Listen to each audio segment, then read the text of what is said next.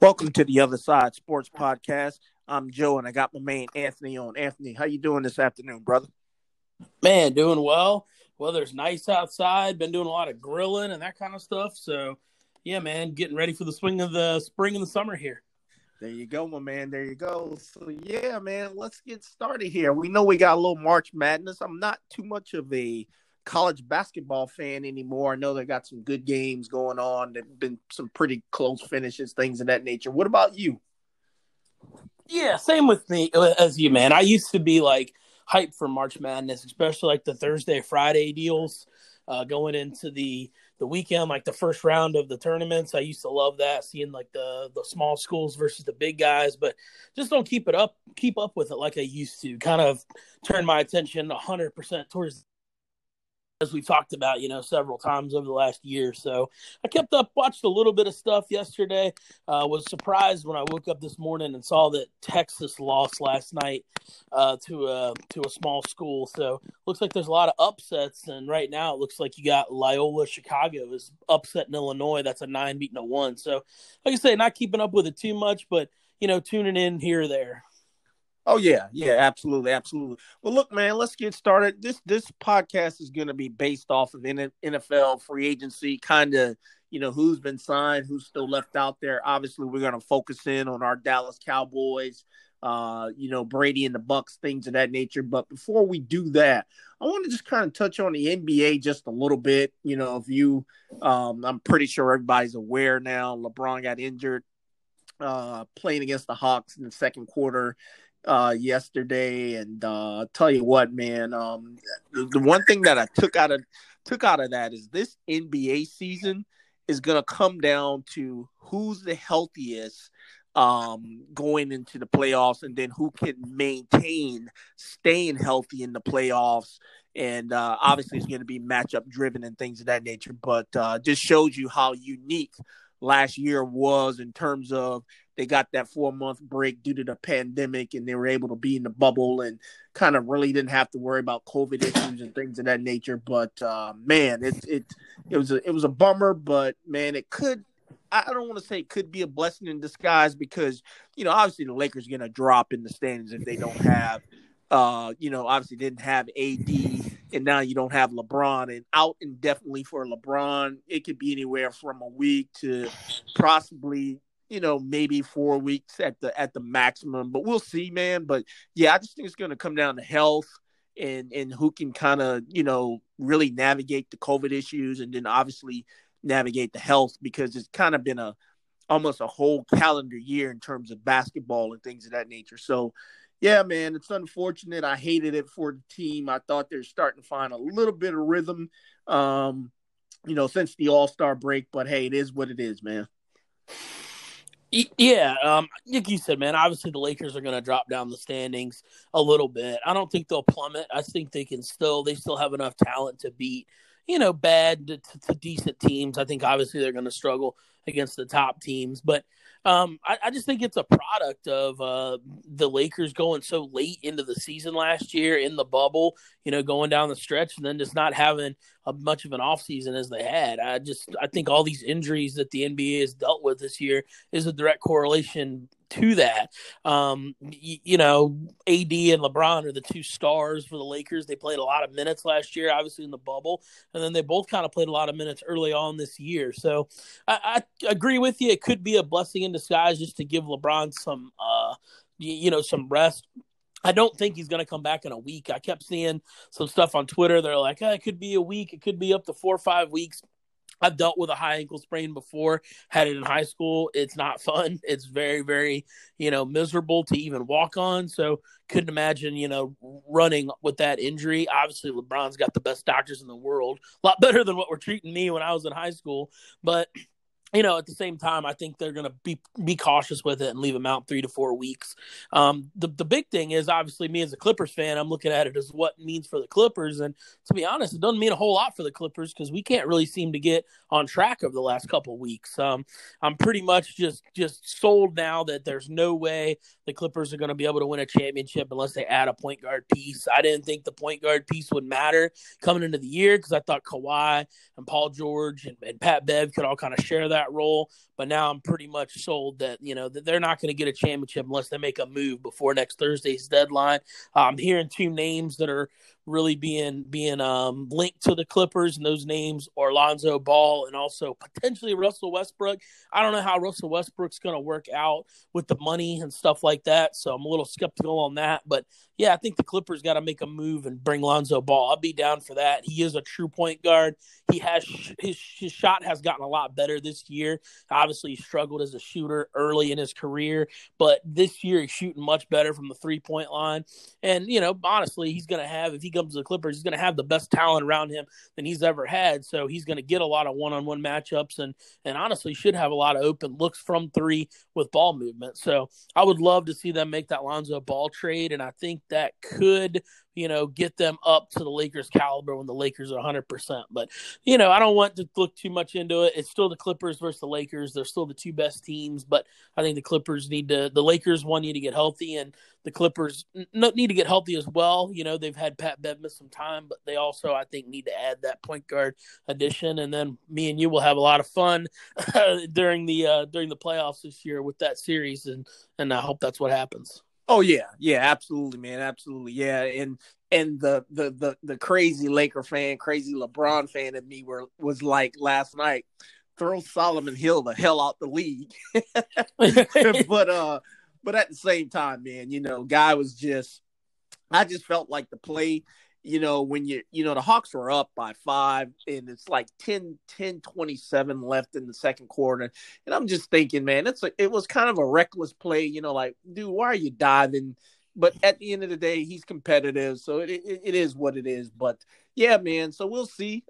Obviously I think Milwaukee's starting to kind of find their way. Obviously they got PJ Tucker. We got to see how that's going to add into it. Philly is still looking pretty good without Embiid, and I think they were out without Simmons last night. They won pretty handily, and obviously the Nets, Harden and Kyrie are still rolling without Durant. So my final three in the East are obviously the Nets, the Sixers, and the Bucks, and then in the West, the true contenders are the two LA teams. I'm going to throw Utah in there because they've been consistent. And I like Denver a little bit better than I like Phoenix, and the only reason being is because Denver's been through the wars. I know you got Chris Paul, but you got a lot of younger players that hadn't really been through those playoff type wars. Those are kind of my teams, and we'll see out of those teams who will ultimately capture that crown. Yeah, totally agree. I think those are the top teams from both. I still think the Nets are going to come out of the East. I still got the Nets as my team. I know they're dealing with some health issues and things of that nature, but I think once we get down to the stretch and all these teams get healthy, I think they will get healthy. A lot of these injuries are just nagging injuries. It's not like anybody, knock on wood's had like a major injury that's going to keep them out for a ton of time or miss the playoffs or anything like that. So I think when push comes to shove, I think it comes down to the Sixers and the Nets in the East. I know you're on the Bucks bandwagon, but I threw that Giannis prediction out last year and it came back and bit me. So I'm out on the Bucks. I got to see it to believe it type of thing with the Bucks in the playoffs. So honestly, to me, it's down to 4 teams. You got the LA teams in the West, and it's the Sixers and the Nets in the East. And honestly, any combination of those teams in the finals, I think, will give us a great series. I'm actually more sold on the Sixers now than I was before, even though I don't 100% believe in Doc Rivers. So we'll have to see how this thing shakes out. Absolutely, man. Well, look, let's switch over to NASCAR. You had sent me you'd sent me the Xfinity race incident with the kid again, and I forgive me, I forgot his name, but I actually Noah Gregson. I actually saw, man, golly, he actually really did throw a real punch, man. If it connected, probably would have. He's a little light in the behind though, so I don't know if it would have actually dropped the guy. But it was a pretty well intentioned shot there to connect with the kid. What is kind of bring us what's going on with this kid, man? Seems like there's a temper issue here that needs to be addressed. I saw some tweets from Denny Hamlin. Obviously, he doesn't have a lot of respect for the kid either. And so what's going on there, man? Kind of bring us up to speed on what's this kid's issue.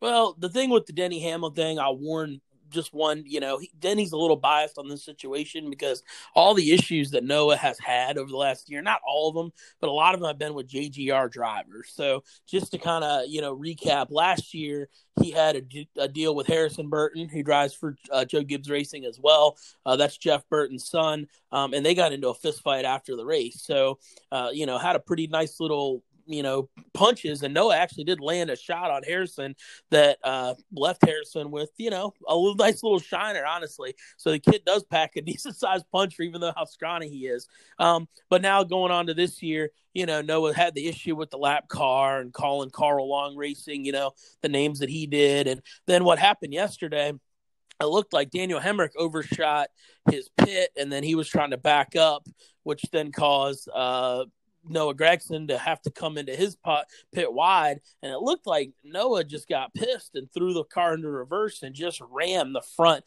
of Daniel Hemrick's car while he was pitting, which I didn't like seeing it live, because I'm just thinking he's got pit crew guys working, right there changing the tires, and for Gregson to throw it in reverse and hit the nose of Hemrick's car, what happens if he clips a pit crew member, a tire changer, or something like that? So that's why I really did not like the move. Now, remember, Hemrick is also a Joe Gibbs Racing driver this year. He's driving the 18 cars. This is another issue with another JGR driver. So I think that's why Denny kind of, was a little vocal on Twitter. But after the race, Hemrick did not like that move, and I think he did not like it because he was worried about his pit crew guys, getting hurt. So to Noah's defense, Noah was given an interview, and Hemrick came up on him. That was Hemrick who came up on him, ready to fight. He was kind of grabbing and mouthing, and then, Noah threw a good shot. Hemrick threw a good shot. Didn't look like anything really landed. Actually, Hemrick's shot might have landed right at the end, but it was kind of a short little punch, kind of like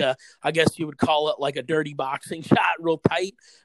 But yeah, it's rough, man. I don't agree with what Noah did, slamming it in reverse and hitting his car while he was pitting. The fighting thing I kind of get, because, he was defending himself. Hemrick did come up on him, but it's just, to me, it's the common denominator with Noah Gregson. It just seems like he's always involved in these incidences now, two years in a row, constantly involved with other guys. And kids just got to watch. I mean, he's a young guy, drives for Junior Motorsports. He's a pretty talented driver, but as well as I do, man, when you start having those issues with multiple guys, that garage area can turn on you in a heartbeat. They will not make it easy for you out on the track. Every pass will seemingly be impossible because everybody's going to drive you, like crazy. And I worry about that with Gregson, going forward. Respect is huge in NASCAR. I've seen so many times, and I know you've seen this as well, being a fan, when Mark Martin, everybody respected Mark Martin. When he would come up on a lap car, they'd basically pull over and get out of the way for him and let him through because they had that kind of respect for it. Versus a guy like a Robbie Gordon, when he was kind of doing what Gregson does, always kind of fighting, always getting into it. Those guys didn't make anything easy on Robbie. The guy that was 30th place, 5 laps down, Robbie's, if he was leading, he'd come over and they would not get out of the way. They would fight him tooth and nail. So I just think Noah's got to mature a little bit, and he's got to watch out for how this is going to affect him on the track, and also how it's going to affect the sponsors. A lot of sponsors don't necessarily like a guy that's out there throwing hands and fighting like that all the time. I'm actually for the fighting. I like it in NASCAR, but you can't be the guy that's doing it all the time. Yeah. I totally agree. And yeah, from a safety standpoint, Hemrick's looking out for his crew. I mean, thank goodness a crew member wasn't, crossing in front of that car's legs or something could have got smashed, or what I'm saying, anything from a safety standpoint. So yeah, man, I saw that and I was like, oh my goodness, man. So yeah, man, obviously got the race today here in Atlanta. It's a little overcast here today, a little cooler and windy. So yesterday was kind of, it seemed to be nice and sunny. So we all know Atlanta's very abrasive. It's going to eat up tires regardless. And this is Chase Elliott's home state. And hopefully the 9 can get a win today. They seem just a little off for whatever reason. Don't get me started on the pit crew and Allen and his last minute adjustments that drops them to the rear of the field. Hadn't heard anything on that being the case today. So hopefully Chase can get a win. I know you're looking for Matt to kind of rebound as well and kind of get it going, today. So who do you have for the win today, my man? Yeah, really looking forward to today. You hit the nail on the head. It's all about tire wear when it comes to Atlanta. They're going to be if there's a 5-lap green flag run, and the caution comes out, everybody's coming in for tires. There's no tire strategy. Those guys, the lap times for the Xfinity race yesterday, they were losing a second after a 5-lap run. Wow. They're literally losing 4 to 5 seconds. In a 35 laps on your tires, you're going 4 to 5 seconds slower than the guys on brand new tires. I mean, it is like huge difference. That track is it's like driving on gravel. I really believe that what we've seen this year, we had all these surprise winners early in the year, and then Martin Truex Jr. kind of flexed his muscle last week and got the win. So I'm thinking that it's time for some of the cream to start to rise to the top a little bit. So I'm going to go with Kevin Harvick to win Atlanta. I always remember Harvick having that just really, really amazing win in 2001 when he got his first win at Atlanta after Dale Earnhardt had passed away, a few weeks before that. So Harvick gets around Atlanta well, and I just think it's time for, some of these top teams and top guys to come out and say, all right, I know these guys are surprising wins, but don't forget about me. So I'm going with Harvick this week at Atlanta. And, man, I'll tell you, I'm really excited for today's race, but it's really hard for me to get too stoked about today because that Bristol dirt race this next week just has me like completely I just can't wait for it. So I'm almost to the point where I just want to get today's race over so we can start talking about this dirt race at Bristol because, man, that thing is going to be awesome. I can't wait for that. Yeah, man, absolutely. That's why I want Chase to get this win, man, because I don't think although obviously I don't expect him I expect him to be solid next week on the dirt, but Larson will probably have a leg up on everybody and possibly get his second win if he can kind of stay out of Larson and absolutely. Bell, those two Larson guys both can be looking forward to their second wins, and kind of put, just a little distance in the championship chase and stuff like that. But yeah, man. So Harvick's a great pick. I'm still going to go with the 9. I think, with it being his home state, he runs fairly decent in Atlanta, and hopefully he can put it all together. Still surprised with Kyle Busch being a little bit quiet. Just like I said, man, it's not a criticism, but he just seems different this year, man, for whatever reason. When I look at him on the track, I don't see that fear, man, and hopefully he can start putting it together too. Hamlin's been solid, regardless of how we feel about him.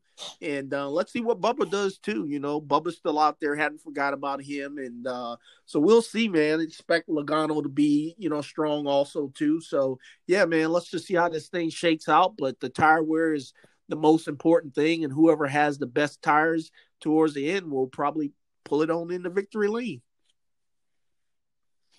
Yep, absolutely. It's going to be. That's why I'm picking Harvick too. I think it's going to be the veteran. You've got to kind of watch your tire wear, hold those things on for the long run. And I think Harvick's he's really good at that. I think as the run goes on, everybody will be burning their stuff up, and he'll still be clicking away consistent lap time. So, but yeah, man, really excited for it. All right, let's switch over to NFL free agency. So obviously the first team we got to talk about is that team that is in Dallas, Texas. I got to give you some big props for picking that Keanu Neal. You pretty much linked him to the Cowboys like 2 weeks ago and said you thought Dallas would sign him. And it looks like they did yesterday on a 1-year, $5 million deal. Pretty nice team-friendly deal for a guy who's pretty much a consistent starter for Atlanta over the last several seasons. So what are you kind of thinking about the Cowboys free agency? I know that on Twitter, a lot of the Cowboy fans are kind of killing them because they didn't make splash deals right out of the gate, but I was okay with that because this is not Jerry Jones' MO. They've kind of always done that. They're not going to overpay greatly right out of the gate for guys outside the organization. They might overpay for their own guys to keep them, but they're not going to overpay for these outside guys. And they generally like to wait, until a couple days in, maybe a weekend before they get some bargain deals. So I was okay with that. What are your thoughts on Cowboys free agency? Yeah, nah, man. I like what Dallas is doing, and I like the Neal acquisition. Only reason being because now, in what I'm looking at it from that, he was the captain he called the defense in Atlanta. So I would assume that he's going to call a defense in Dallas, and I'm looking at that twofold because I think what that can do is, okay, if they don't, obviously they got to make a decision on Jalen tomorrow, right? You either cut bait or I don't know. Can they reduce Jalen's salary? I think it's today. Okay. I think they have to make the decision on Jalen today and Zeke tomorrow. Okay. But Zeke is guaranteed to 2022 if he's still on the roster past tomorrow. Jalen's, I think, is tomorrow. But yeah, I'm sure they can do a restructured deal, but yeah, I think they got to make that decision on Jalen today. So one of the things is whatever way they go with Jalen, if they reduce him, I think what will happen now is Neal will actually be the captain and he'll call the defense because he knows that defense like the back of his hand. So I like that. And what that will allow, let's say if we do keep Jalen, right? What that will allow Jalen to do is just play. Okay, just play. You have no read and react responsibilities. The defense is being set up for you. When that ball is snapped, you go. You follow me? So I do like that aspect if we're gonna have this guy on our team. So I do like that. But yeah, I like the signing. I know there's a couple of safeties they're also taking a look at, Hooker, and I forgot the other guy that's kind of linked to the Cowboys also. I just like what they've done, man, because, look at the teams. I forgot who I was listening to early in the week, but they were talking about, I was listening to Broadus, and they were talking about a lot of the teams that spent like $100 and something million in free agency, and they either missed the playoffs or they were out in the first round or what have you. So getting those big name players doesn't necessarily equate to success. You know what I'm saying? The Eagles did catch lightning in the bottle that year when everything worked out, and they basically won that championship through free agency. But the track record and the history shows that that doesn't really work out. So I like what we're doing. We're still being responsible. I like how we've restructured the contracts and things of that nature to go all in, man. So I got a good vibe for our team. What about you? Yeah, I agree. And to be honest, man, going into the free agency, the fact that they locked Dak down like a week or two ago, I couldn't give them any worse than a letter grade of a B+ no matter what they did. Even if they didn't sign anybody else, I just think the Dak signing is that important, for the culture and the locker room and for him, being the leader of the team. So just that alone to me was just so big that everything else kind of just, is a micro. Will run that defense. He'll be the quarterback of the defense and kind of, call the plays. That could open up things for Jalen. I do agree. I thought that as well. As much as I hate on Jalen, if he's just a read and react type of player, then that might help him a lot. And I don't think the Cowboys are done. You mentioned Malik Hooker. I really believe they're going to sign Malik Hooker. He's been the starter for the Colts for the last 4 years, a former first-round pick. And I think Malik Hooker and Neal as your two starting safeties, and then with Donovan Wilson kind of rotating in, a nice punch to that back end. The Jordan Lewis signing I thought was a good signing just because they got him for fairly cheap. Jordan Lewis is a guy, he struggles at times. He drives me crazy at times, but he's a good nickel corner, and that's all Dallas is really going to ask him to do. Trayvon Diggs is the starter. He's the man. If Dallas decides to draft like a Farley from Virginia Tech, then obviously that'll put Jordan Lewis even down the depth chart a little bit even farther, but I expect Diggs to be on the outside. I expect Anthony Brown to have plenty of playing time. So I don't expect Jordan Lewis to be much more than a slot, to nickel corner. And that's, what he's best at. He's not really an outside corner due to being undersized. One signing that I thought was a big signing that didn't get a lot of attention was the Ty Nsekhe signing.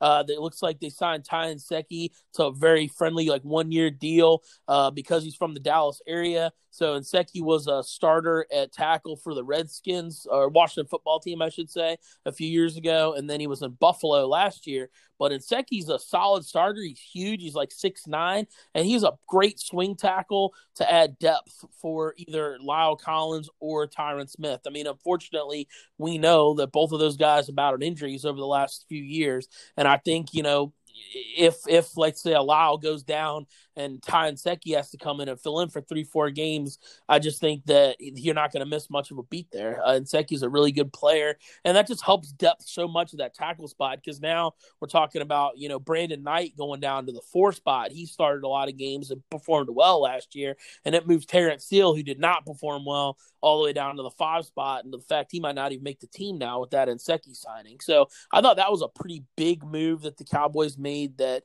didn't get a whole lot of attention. But like I say, man, I don't think they're done yet. It's going to be interesting to see how it rolls in with the draft, whether they're going to decide to go like a Farley or a Surtain, or whether they roll with Kyle Pitts and try to just go, Team 40 burger, as they call it. But I don't think they're done. I did hear Broadus tweeted just right before we got on here. I didn't like something. He said something about, somebody asked about Alden Smith, and Broadus said Alden was dealing with some personal issues right now. And anytime you have personal issues with Alden, I don't like that. So I didn't get a great feeling about that, just this kind of reading between the lines of what Broadus's comments were. So I'd like to saw Alden come back in, but, we know what that guy's past personal issues is not, something that he needs to be going through. And then also, last but not least, possible big signing, I keep seeing KJ Wright potentially, linked to the Cowboys as a linebacker. Obviously played in Dan Quinn's system in Seattle. Let me tell you, man, if they add KJ Wright in and you've got him and Jalen and Van Der Esch as your 3, that would obviously put KJ in the middle. You probably move Van Der Esch over to strong side, and you move Jalen over to the weak. That might be a big move that really helps put the whole defense in place. And with the extra money they were able to save by redoing those contracts, and with the Dak signing and everything else, you might be able to bring KJ Wright into a 1 or 2 year deal and, pay him decent money, and that could be huge for that defense. So I'm happy with what I've seen so far, but I don't think the boys are done. I think they're going to continue adding pieces to that defense. Yeah, and so in Neal and Wright, those are thumpers too, man. I love thumpers in that defense. You know what I'm saying? And along with Donovan Wilson. So yeah, absolutely. Yeah, I like what we're doing, man. And one of the things that I also like too was our ability to keep Noah Brown and CJ Goodwin for our special teams, because both of those guys are really, really good in terms of special teams. So yeah, I actually like what the Cowboys are doing. Obviously, you got to put it all together. You got to make sure that you can be as healthy as possible, but so far so good. I actually like the Dan Quinn signing to get back to that 4-3 defense, and he believes in a lot of ball hawking type of players. So yeah, I definitely like that. And Alden Smith, to me, man, I just think you let him go. I don't, he was good for that year. But I just think you're playing with fire with him. Hopefully whatever he's going through, he can overcome whatever it is. But I just think that, we got our homegrown and Randy Gregory, and from the sounds of it, seemed like Randy Gregory is doing really well. And I just think that, he doesn't need a person like Alden there. I just think we should move on from Alden. That's my personal opinion.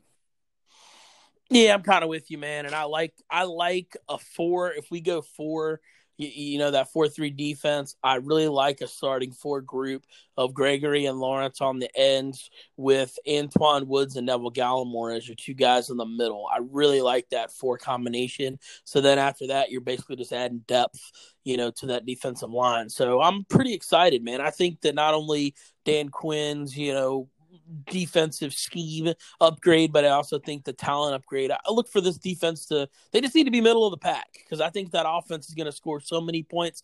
They don't need to be a top 5 defense. They just need to not be a bottom 5 defense. And I think that that's kind of where Dan Quinn's getting us at.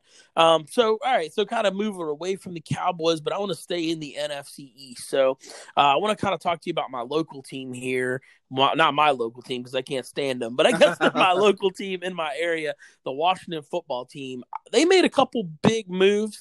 They got Ryan Fitzpatrick on a 1-year deal, so it sounds like he's going to be competing for the starting job. They also got Curtis Samuel from Carolina, which was a pretty good signing. And then they brought in a cornerback who I'd never heard of. I can't remember his name, but it looks like he's like a pretty big starter. They gave him big money, like a 3-year, $40 million deal. So what'd you think of what Washington's done so far? And also, we'll go with the Giants. We'll talk about the other NFC East team. The Giants added Kenny Golladay, 4 years, gave him a lot of money, like $65 million. So did these Washington and New York teams, do you think they got better with what they've done so far? You know what? The Fitz magic, Fitz is cool. You know, he's got a lot of guts. He's, like they like to say, he's got the guts of a burglar, right? He's just going to compete. But you know what, man? For every 3 or 4 games he wins you, he's going to lose you 4 or 5 games. So I'm good with Fitz. You know, he's a competitor, and he's not there to be a person that's going to groom the younger quarterback. So that's what I like about him. He's got a lot of bravado, and I don't have an issue with that move. He's competitive, but he'll throw a lot our way. And if we got the ball hawking players like I think we'll have, I think that'll be good for us. I do like the Curtis Samuel's move for them. I just think he's a good, solid wide receiver. You know, I'm trying to see that cornerback that they did get, and we know that defense is. We know they get pressure like crazy, and they're solid. The Washington football team is a solid club. I like where they're headed. And Galladay going to the Giants, that's a big move, man. You know, they can, that offensive line can protect old Danny Dimes. That's a big target for him, man. So I'm pretty. Well, it's kind of a wait and see. I still favor us, you know, and I just think the Eagles right now are all over the place. But if I had to rank the teams, I would go Dallas, the football team, Giants, and Eagles. Yeah, and it looks like it was William Jackson was the corner that Washington brought in. He was a starter in Cincinnati, so I don't know much about him since he was, I just don't watch a lot of Cincinnati games. But they gave him 3 years, $40 million, so obviously they think highly of him. They did lose Ronald Darby in Washington. He signed with Denver, so it looks like that's kind of Jackson in for Darby, which they think is going to be an upgrade. But what it comes down to for Washington still is the quarterback position. I think their defense is going to be really good. They were really good last year, expected to be good again, but they have to have production out of the quarterback position and the offense in general to be able to win football games. And the Ryan Fitzpatrick signing, I'm kind of with you, man. So I told a guy at work, I said, this is Fitz's, deal. He's going to have 4 unbelievable games. He's going to have 4 games that he's just terrible, and he's going to lose. You're going to have no shot at winning. And then he's going to have 8 games where he's okay, where he's an all right quarterback. He's just average. He's not going to win it to you, but he's not going to lose it. But I think really what hurts Washington wins games. If you look over the last couple of years, Alex Smith was 11-5 as a starter in Washington. Everybody else was horrible. Alex Smith wins games because he doesn't turn the football over. And that's really what Washington needs because they have such a great defense. They just need a quarterback to come in there, manage the game, not turn it over and move the chains. And Fitz doesn't really fit that. I mean, Fitz is like a throw the ball down the field, no risk it, no biscuit type of quarterback. And I just don't know how good of a fit that's going to be for Washington. So from a Dallas standpoint, I love the signing of Fitzpatrick. I just hope that, when he has 1 or 2 of those unbelievable games where he's just on fire, I just hope and pray that it's not against us because, for whatever reason, our luck, he probably will be on fire against us, but I hope not. But yeah, so that kind of signing it wasn't much for me. I love the Curtis Samuel signing. It gives them Terry McLaurin. Curtis Samuel is a pretty nice 1-2 punch at receiver. We know he's a good tight end, and they got Antonio Gibson, who's a great running back out of the backfield. I would look for them. They also signed Lamar Miller, but Lamar Miller's washed. He was on the Redskins or washed their roster last year. He didn't really he barely even played. So I don't look much for him. They'll probably end up drafting another running back in like the 4th or 5th round to complement Gibson would be my guess. So yeah, I think Washington, they've done well, but they're still missing that piece for quarterback. I wouldn't be shocked if they try to trade up into the top 10 and get one of these quarterbacks that are coming out of the draft because Heineke and Fitzpatrick as your two. You obviously you need somebody going into the future, so look for them to maybe be try to draft day movers, and that could potentially upgrade their team quite a bit. And the Giants just flat out overpaid for Kenny Galladay, man. That's my belief. He gave him like 4 years, $60-some million. He's a good receiver, but to me, he's not a number one. And he's really the only thing the Giants got, man. The Giants didn't re-sign Golden Tate, so they basically got, Kenny Galladay and Sterling Shepard, and that's it. Like, I mean, their team, they just do not give many weapons around Danny Dimes. And, the offensive line's already not good there. Danny Dimes really isn't that good either. So not really scared of that Giants team because I just think they're just so anemic on the offensive side of the ball that just not concerned about them going this year. Oh, yeah. And you know what? Going back to Washington real quick, Heineke, man, he's a little sneaky spicy, man. I thought he played pretty decent in that playoff game against the Bucs, and I know they didn't have any tape on him or anything like that, but I wouldn't be surprised if he is actually the opening day starter for the Washington football team. I would keep an eye on that, Yeah, that's kind of what a lot of people think around this area. That's the general consensus of the fans, but man, it's just one game, and I would just really, really be careful about throwing a guy in who had one really good playoff game and having them try to be your every week starter. I just don't know how that's going to work. I mean, Heineke is a straight up in my area local guy because he even went to college at Old Dominion University, which is about 3 hours from here. The community college that I went to, got my degree from actually Old Dominion University. It's like their satellite deal. So he's kind of like the local boy around my area as well. But yeah, just not sure. I think ODU connection there. I just think it's going to be a little bit too big for him. The stage might be too big to make him a starter, but we'll see. We'll see how that plans out. The one team I really want to talk about for free agency and get your thoughts are too. Man, the biggest spenders of free agency the first 2 days, shockingly, were the New England Patriots. I mean, they are just adding talent left and right. What the heck's Bill Belichick doing there, man? And do you think this is going to equate to them, being better next year than they were last year? Man, I gotta say this right here. I was a little shocked that they went on such a spending spree, but at the end of the day, they've got to, if I put myself in Belichick's shoes, and obviously I'm not a football genius like him, but obviously Tom Brady winning that Super Bowl and everybody basically saying, Bill held out in terms of spending in free agency because he thought Tom was washed was kind of the wrong play. And it basically showed out in the Super Bowl, whether you like it or not. Those are the facts. But at the same time, I'm a little bit surprised that they went and got talent, but golly, man, they really, really spent.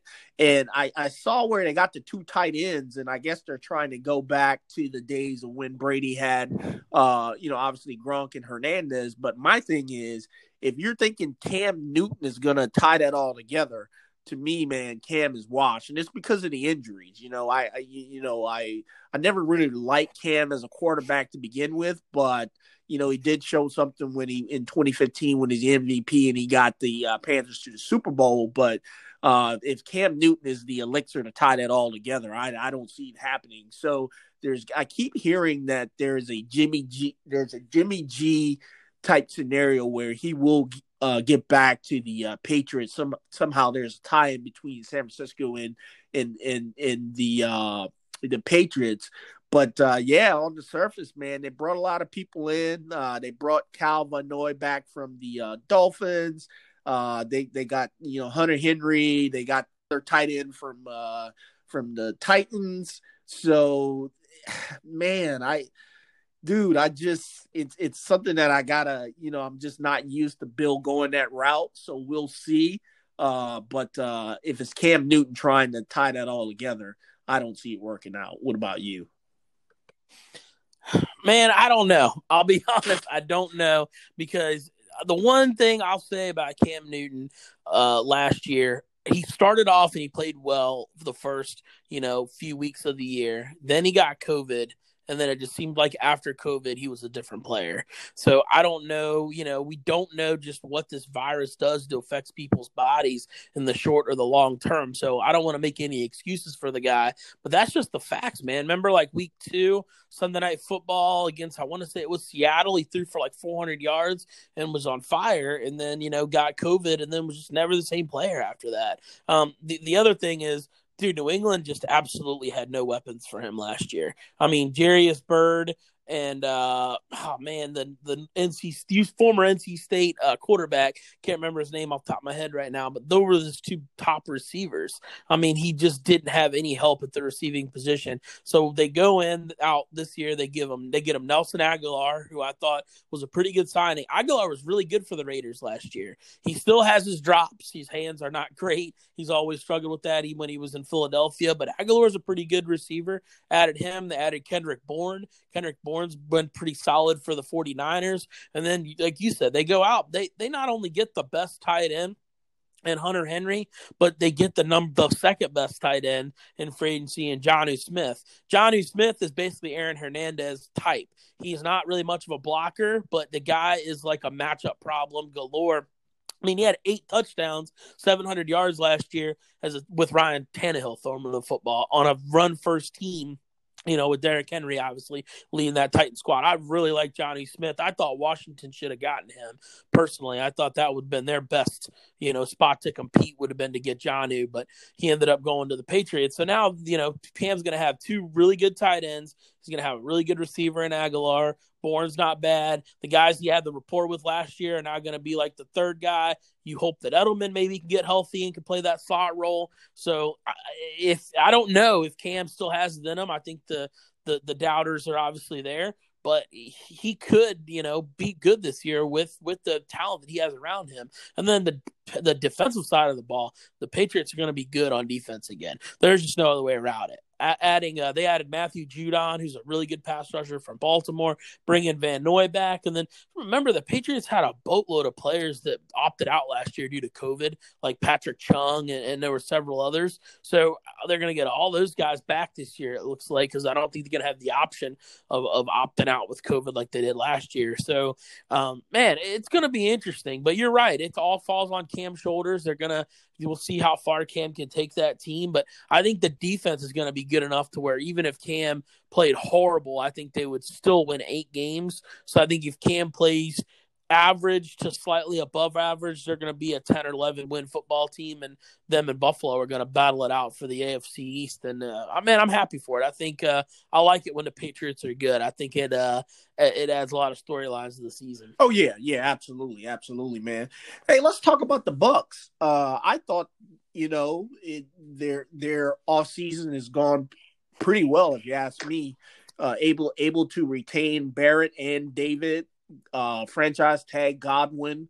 I think they still, brought Gronk back. And they still get the what's the other tight? OJ Howard. He'll be back from injury. I think they're going to decide whether or not they will bring back Fournette and Antonio Brown and even Sue. I don't know. Did they bring Sue back, or are they still trying to decide? Don't believe they've signed Sue back yet, but it pretty much, they've brought all their guys back, man. It's just been nothing but re-signings for them. Yeah. So I like that, man. I think a second year in the system with everybody just basically, if it's going to be a run it back year for a team, I think a Tom Brady run it back year team can handle it, because we all know Tom. He's not going to settle for nothing less than all-out effort and focus. So I think that's the team that can truly be a team that could run it back and be successful, Yeah, totally agree. Last year, when the season ended, everybody said, Well, they got Chris Godwin, Shaq Barrett, and Levante David. There's no way they're going to be able to bring all three of those guys back. Somebody's going to leave, and they've already re-signed all three of them. They're all already back. Obviously, Chris Godwin got the franchise tag, and then they signed Shaq Barrett and Levante David to contract extensions. So you're right. Just the more reps now that they've got with Brady and Brady being in that new system, they're just going to be better. I mean, it's just that's the way it is. With Antonio Brown, even if they don't re-sign Antonio Brown, which I think they will, I think Antonio Brown's not going to have a choice but to sign with Tampa because he's still got that pending lawsuit over his head. And I just don't think a lot of teams are going to touch him. So I think he's going to be forced to re-sign with Tampa for a small 2 or 3 year deal. But even if worst case scenario, they don't bring Antonio Brown back, I think I love the rapport that he had with the Brady had with little Scotty Miller and also with Tyler Johnson. I think either of those guys could fit that slot role just fine. Tyler Johnson's like a slow guy.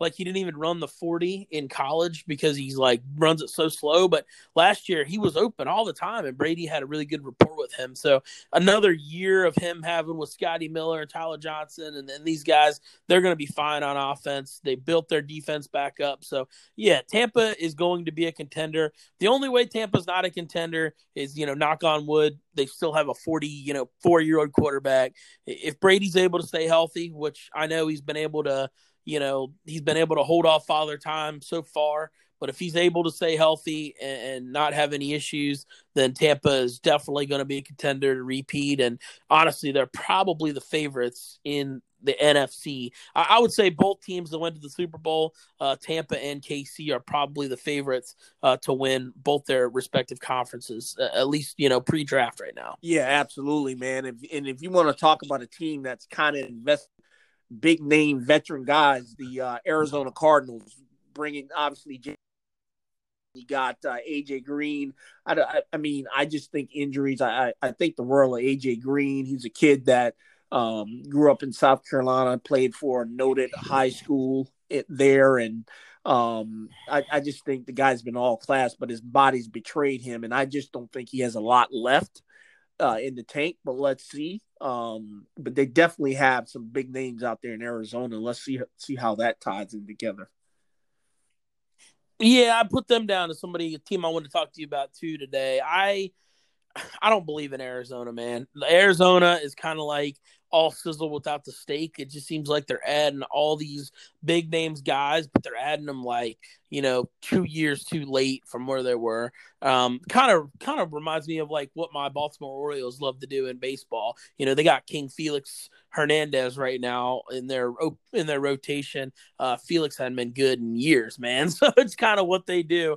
It's kind of what the Cardinals are doing right now. I don't believe in J.J. Watt anymore. I think, honestly, I don't think J.J. Watt's been that good for about 4 years. I think that he just gets so much media attention, being that lovable guy, that he kind of gets a pass. AJ Green, I like AJ Green a lot too, but his body is just beat up. He wasn't even that good. Last year he didn't get hurt. He just didn't produce. I mean, it just seemed like him and Joe Burrow never really got on track together. It seemed like Burrow enjoyed throwing to, Tyler Boyd and some of those other guys more than he liked throwing to AJ. So I'm not sure if I really believe in AJ, and that's just an old team. I mean, you got Kyler, and he's a young guy, and I get it. But now you're talking about he's got Larry Fitzgerald and AJ Green and JJ Watt, and man, that's just an old football team. And I think they're going to be, like I say, all sizzle without the steak, and probably looking at 7-8 wins next year. I would be shocked if they're a playoff team. Yeah, and they lost Drake to the Raiders.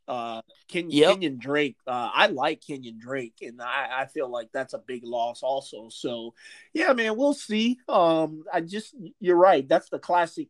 We got all the big name veterans, and I just don't see it really panning out in the long run. You still got Nuke Hopkins there, but yeah, I just don't see panning out for Arizona.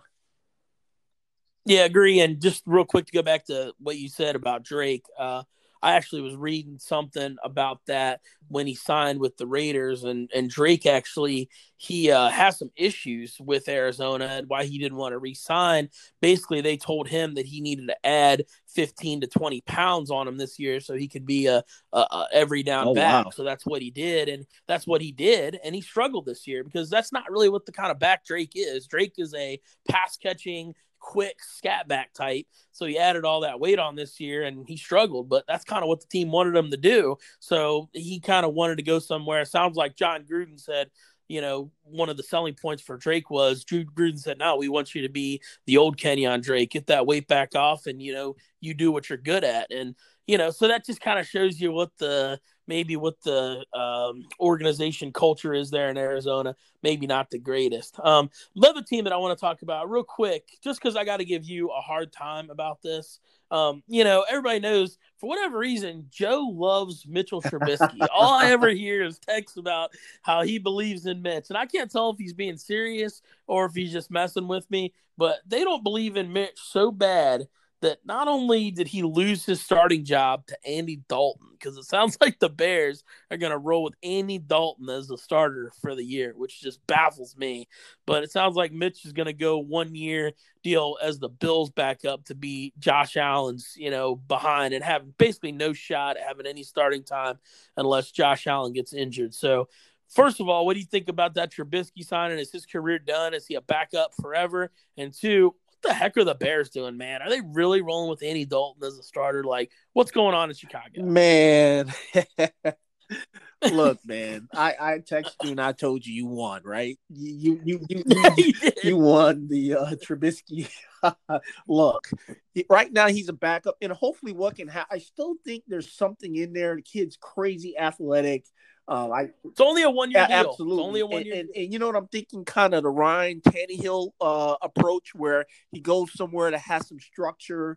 He can kind of learn and just see how an actual organization is supposed to run and how you're actually supposed to play the position. And hopefully it works out for him. I just got a soft spot for him because he's a UNC grad, and he played at UNC. He's one of my sons. So my son loves UNC, and for whatever reason, old Mitch had us fooled, man. So hopefully it works out for him. But Chicago, man, think about Chicago, man.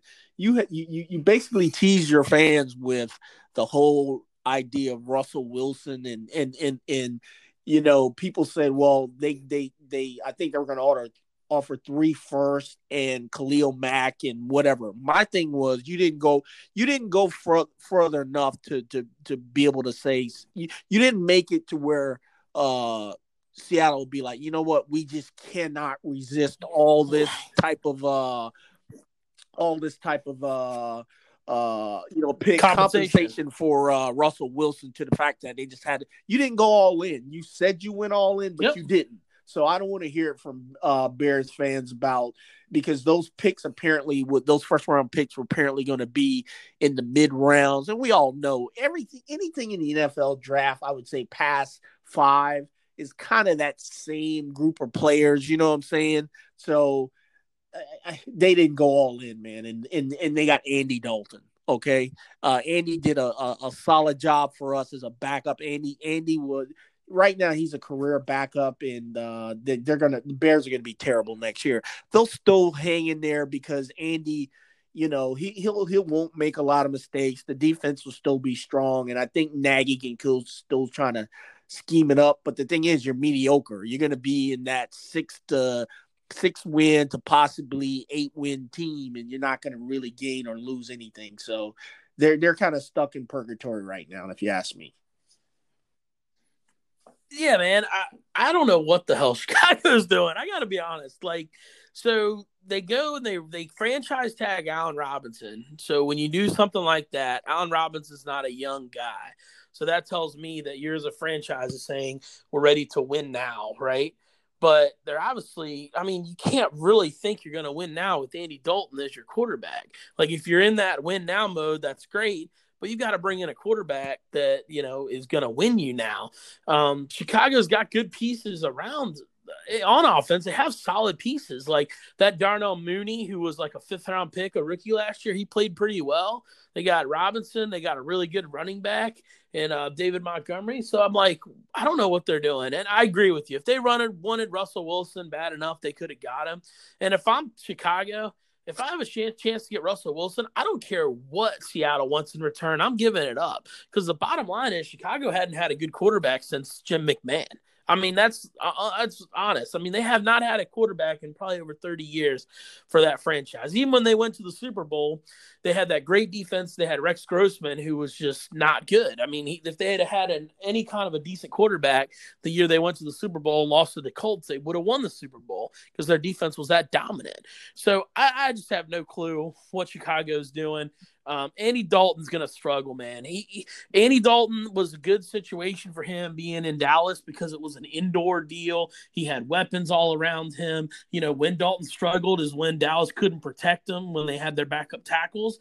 But I don't expect Chicago to protect him either. I don't think Allen Robinson and Mooney are as good as the weapons he had in Dallas. And I think Dalton playing 8 games at Soldier Field, 1 game at Lambeau, so at least 9 games a year where he's playing out in the freezing cold.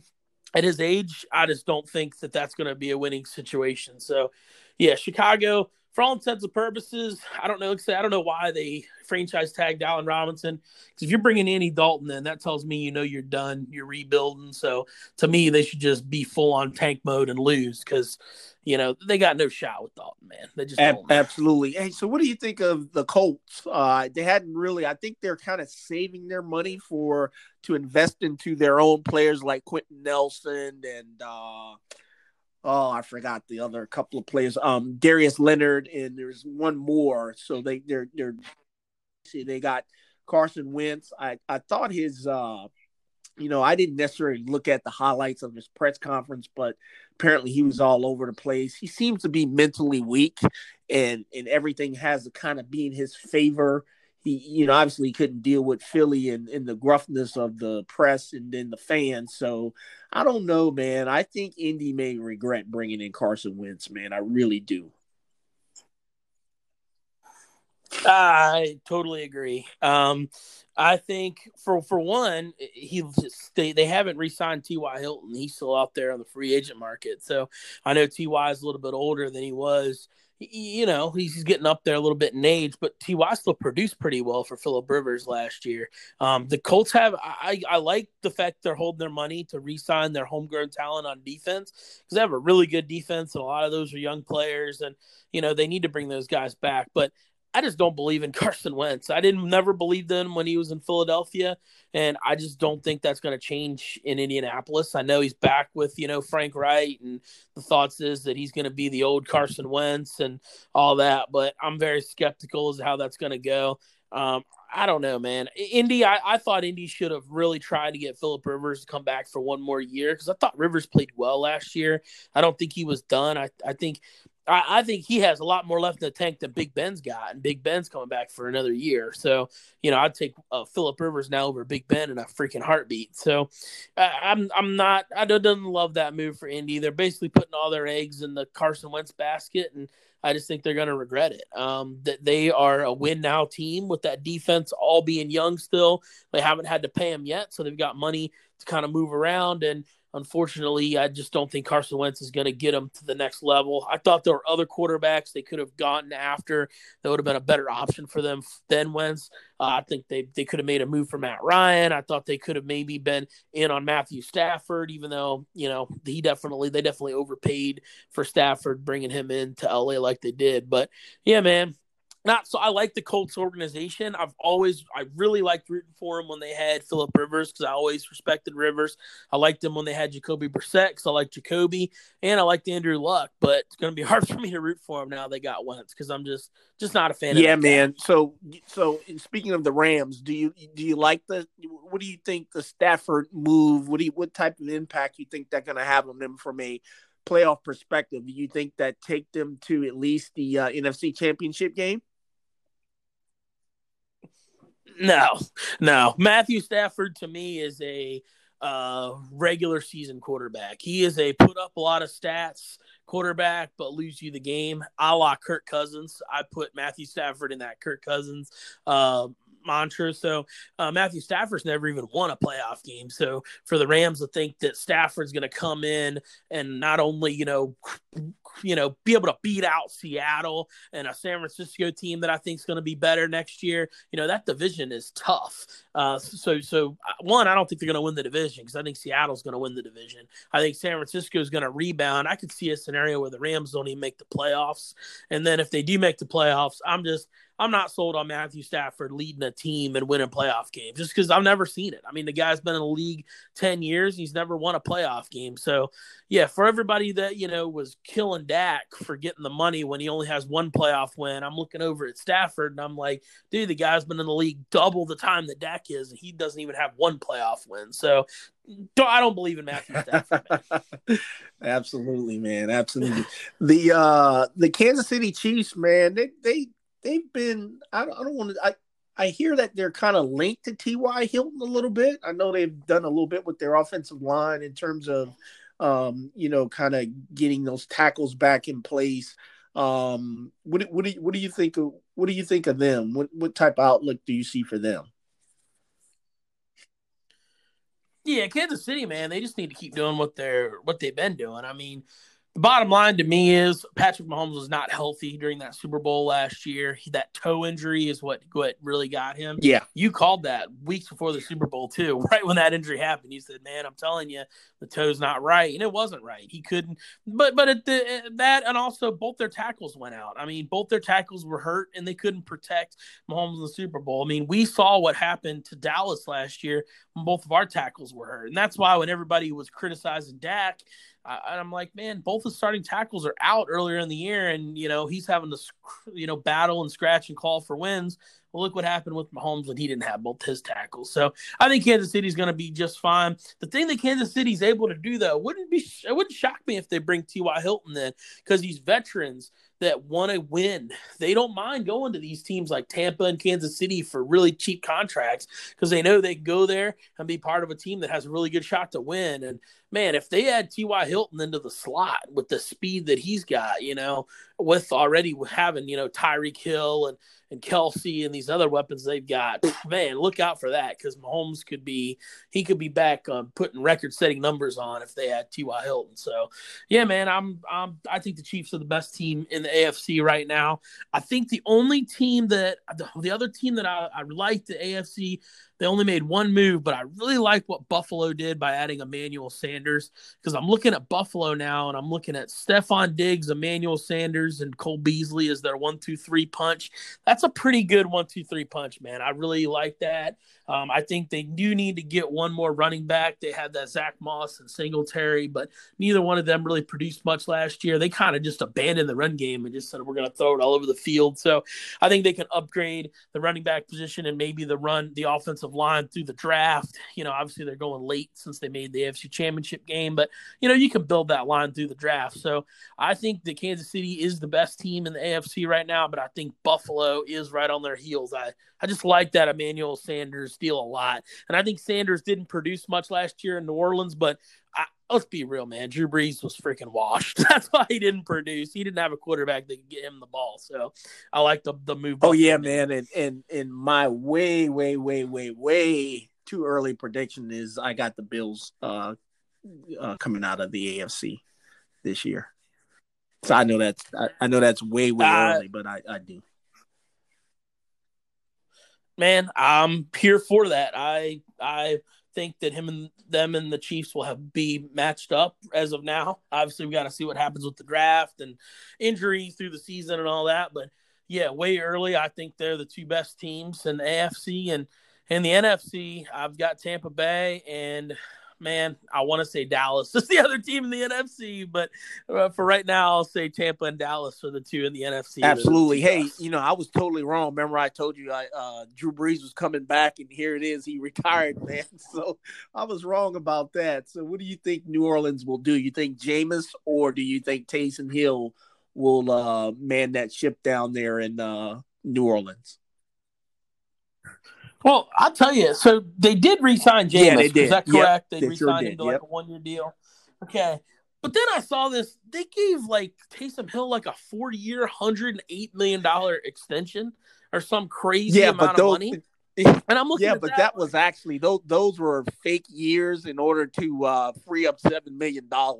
All those years were voided. okay. When I looked at it first, I was like, "What in the world?" But yeah, all those years were voided. That's some type of capologist type of trick that they use to free up a little bit of money.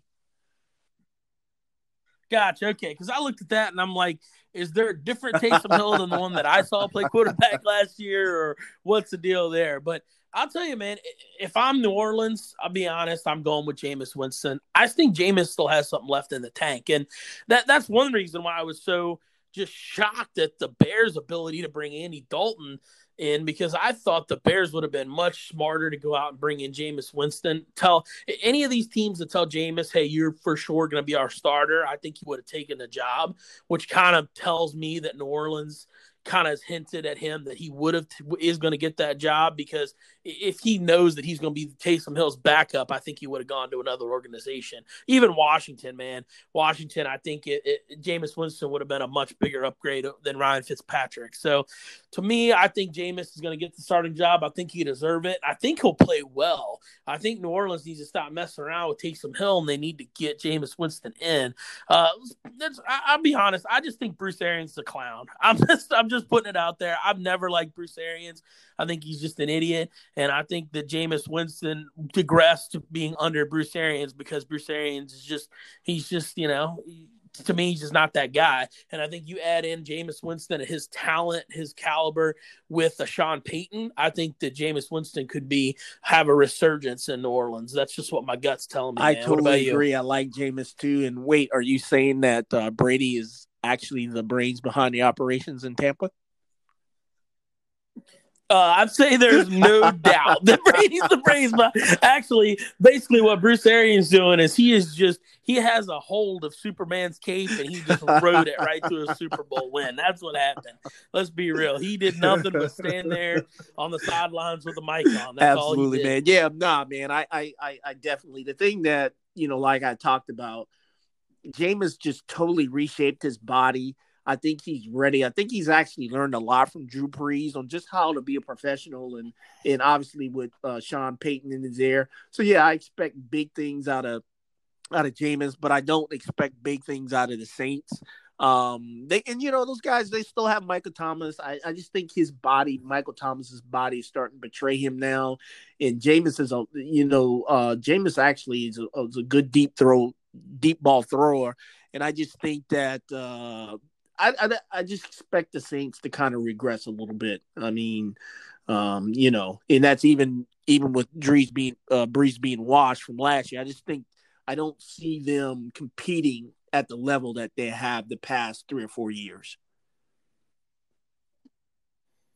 Yeah, I think they'll regress a little bit as well. But I think overall, the quarterback position, they're going to get better play with Jameis than they got with Breeze. And I think they definitely will with Taysom. Real quick before we get off here, because that reminded me, something you just said. You said Jameis took his body seriously and he's back in good shape. Did I send you the picture of Ezekiel Elliott? Yeah, you did, from man. last No, week, you did. You did send send that to me, and I was very impressed at how Zeke looked. He looked absolutely phenomenal. The dude looks, I don't know if you guys haven't seen it. It's on Zeke Elliott's mom's Twitter is where the picture's at. It's him with his mom, and the guy's he looks just leaned out. Looks like he's finally taken, dieting and conditioning seriously. He's completely thin. He doesn't have the belly anymore. He looks cut up. And then this is in March picture. The guy's going to be there in June for OTAs and all that. So to me, I would rather, and I don't know how you feel about this, Joe, I would rather Zeke come into camp looking thinner with no muscle, no fat, and then build that muscle as he goes through camp and training camp and all that, versus coming in with the belly that he's got. I would rather him just come in, too thin almost than having some muscle but also have the extra weight on. I think he can add that as the season goes. I think the slenderness is what's going to bring his speed back, and if we can get any kind of semblance to a 2017 2018 Zeke Elliott, I'm here for it. So man, I'm very optimistic. Yeah, no, by man, that picture. I was very impressed by the picture. Looks like he's really, really taking his body, seriously. And man, I'll tell you, man, we've got our Super Bowl window is now. I'm sorry, we have to get it done, and I just feel with all the moves, everything that's going on, and the biggest thing is Dak ties it all together, and I just think once they got that contract done, I think everybody just fell in line, and I think proof positive of Zeke, being in shape and things of that nature. So I definitely feel good about our Cowboys, man.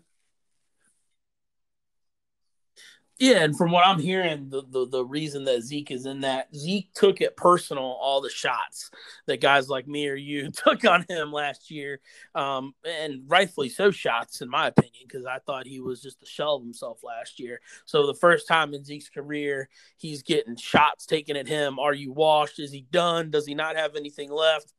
And from what I understand, that's completely motivated him to the fact to where he's taking everything probably more serious than he has since he was in college. So, man, I'll tell you, if we can get just any resemblance of that old Zeke Elliott back with him and Pollard as a 1-2 punch, look out, because this offense is going to be special, especially if we add Kyle Pitts in the draft, which, we'll wait and see how that falls, here in April. But yeah, we need a slim, motivated Zeke Elliott. Absolutely, man. And I am team Pitts too, because I want us to be team 40 burger.